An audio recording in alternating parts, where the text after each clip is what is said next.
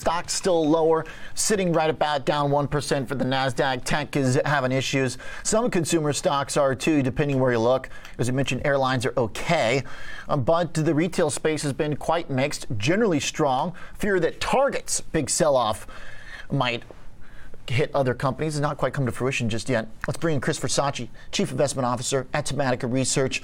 So it seems like Target was kind of the only casualty so far of the retail earnings season. Chris, good to see you. Good to see you, Oliver. Yeah, and on the reported basis, I think that is true, but I think when we take a look at some of the guidance, some of the inventory levels, there are reasons to be concerned. Case in point, Ross Stores, Farfetch, of course, being the luxury digital platform, both warned of a very promotional period ahead. And I think when we look at some of those retailer inventory levels and size them up versus where they were when they just reported, vis-a-vis year ago levels, as well as compared to earlier this year, they're still running relatively high. And my big concern is that the holiday shopping season doesn't live up to expectations, and a lot of retailers are left with continued bloated inventories.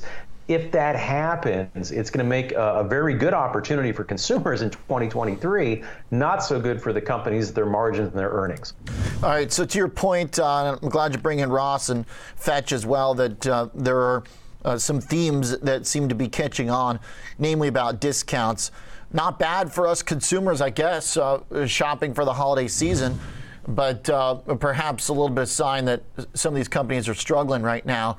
So do we just own the stuff that then doesn't have to discount because the item's already pretty cheap? Is that the idea behind Walmart, the dollar stores?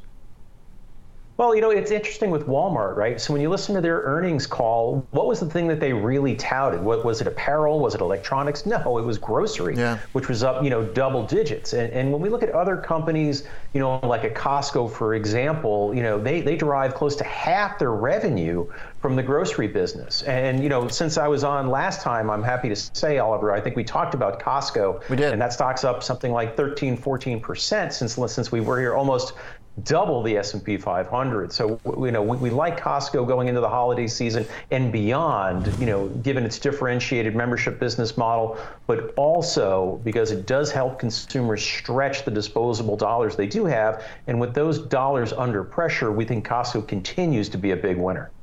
Costco here trading at about $523, a little bit below where it started the year. But the idea of the recurring revenue is what is interesting about this company as opposed to the others. Amazon, do you view them as sort of a premium? Where do they fit now between Walmart and Costco in your mind, Chris?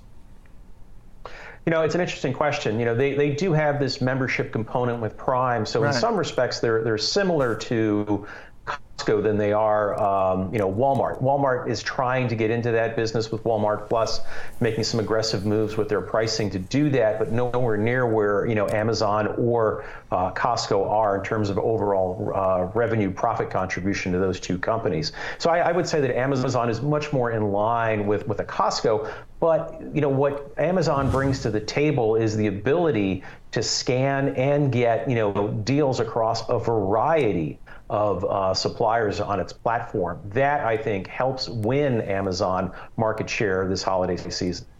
Do you think Amazon trades like a grocer? I mean, it looks like it trades more like cloud. Does that make sense that the AWS should drive the action, or is there a certain point where that'll get washed out from the valuation? Because I would think that when there's all these grocery stocks going up and doing well, I ate like 8 of my last 10 meals from Whole Foods. I go to the Amazon store, I pick up my yogurt, my Bezos bread every morning.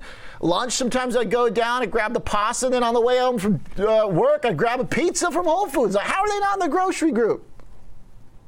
So the question gets to what's that business relative to the retail business and AWS, like you were talking about, and it's still it's a relatively small part of the business. I think if we were to do a sum of the parts valuation, maybe that would bump up the valuation. But I think by and large, most people tend to discount that business 100%. I'm not saying it's right. I just think that's the reality of the situation, given the size of their various businesses.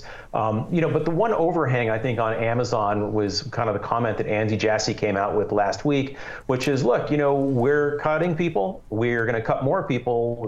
Our planning process goes into 2023. Stay tuned. There's going to be more headcount reductions coming. And I think people are waiting to see what that is. I do think Amazon's pretty smart, waiting until after the holiday season, booking all that revenue and using all those folks to do so, and then making some smart decisions. Well said. Amazon right now down 2%, Target down 3.5%, retail lower, and consumer stocks lower. Nice chat, Chris. Have a great Thanksgiving week. Appreciate the input. Great holiday to you, Oliver. All right, likewise. Chris Versace, Chief Investment Officer, on the discount period ahead of us. Good connecting of the dots there by Chris on what to expect here. For the consumer, could be good. For stocks, it's a minefield.